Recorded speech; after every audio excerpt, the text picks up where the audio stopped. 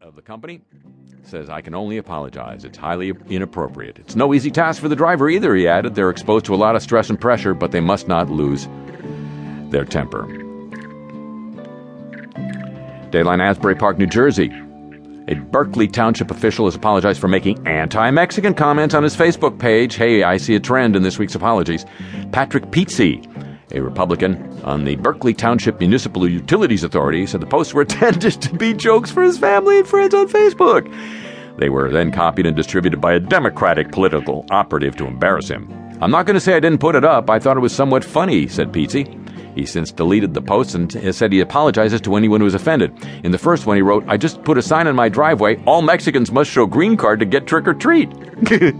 He said he did not actually post such a sign in his driveway. Then, in another post several hours later, he wrote, "For Halloween, I dressed as an illegal Mexican and trick-or-treated in Washington, D.C. No candy, but got food stamps, cell phone, medical coverage, prescription card, housing." Pizzi was previously chairman of the Board of Commissioners of the authority. Pizzi's dishonor.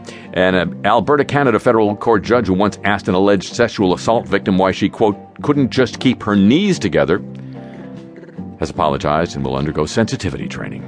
Justice Robin Camp was placed under review after a complaint was made by 3 law professors who said his treatment of the female complainant was appalling and showed disregard for the law. The complaint refers to a trial in which he acquitted a man of sexual assault that was alleged to have taken place on a 19-year-old homeless woman. During the trial, Camp asked the alleged victim, whom he mistakenly referred to as the defendant, things such as, quote, "Why didn't you just sink your bottom down into the basin so he couldn't penetrate you?"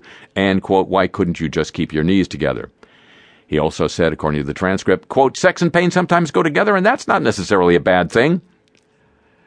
I have come to recognize the things I said and attitudes I displayed during the trial of this matter, and my decision caused significant and deep pain to many people. My sincere apology goes out, in the first place, to the young woman who is the complainant.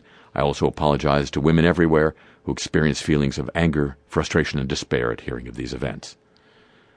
I'm truly sorry. I will do all in my power to learn from this and never repeat these mistakes," unquote. Judge, try making new mistakes next time. A senior Portland, Oregon Parks official has apologized for using Adolf Hitler as an example of a charismatic leader during a training session last month for a select group of city employees. Jeff Milkes put up a slide of Hitler during a presentation to 10 employees, including the president of local laborers union. "I was thinking he was saying he was history's greatest monster," said the president of the union, something to negate the fact that he just showed Hitler was a charismatic leader to a room full of potential leaders in a public institution. That moment never came. The incident led to a city investigation of Milkes, no discipline, and to the union calling off a bargaining session in anger. Milkes did send an apology letter to those in the class saying he never meant to suggest Hitler's leadership style resulted in anything positive or met with my approval in any fashion. He was hired by the city in 2005, and he's being paid $102,000 a year for such seminars. The Oklahoma Daily ran a photo caption with the story that referred to Missouri students as colored. "It was an egregious mistake," says the editor, "that we deeply regret. The Daily is committed to promoting diversity and inclusion. This error is not reflective of our organization." The co-assistant visual editor wrote his own apology. "I would like to sincerely apologize for my use of the phrase colored students. It was incorrect, disrespectful, and reminiscent of a horrible time in American history. I regret having written it and never intended to use the phrase at all." Other photo captions used the phrase students of color, a group I proudly identify with. "I apologize for the harm I've inflicted through my use of any derogative language." In an ad in the latest Bloomingdale's catalog, the department store seemingly encourages spiking your friend's drink without them knowing. An attractive man looks at an attractive woman as she laughs. "Spike your best friend's eggnog when they're not looking," the ad reads. Sexual assault activists didn't care for the ad, arguing it appeared to advocate for date rape.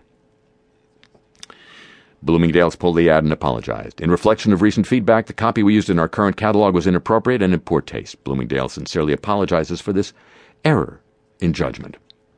And Apple has apologized to a group of black students asked to leave one of its stores in an incident the teenagers claim was motivated by their race. Video footage from the shop in Melbourne, Australia, appears to show one of the staff members asking the group of 6 to leave, explaining that security guards were concerned they might be shoplifters. Apple has apologized. Apple's got a lot to apologize for these days. They wiped my iPhoto library. The apologies of the week, ladies and gentlemen, a copyrighted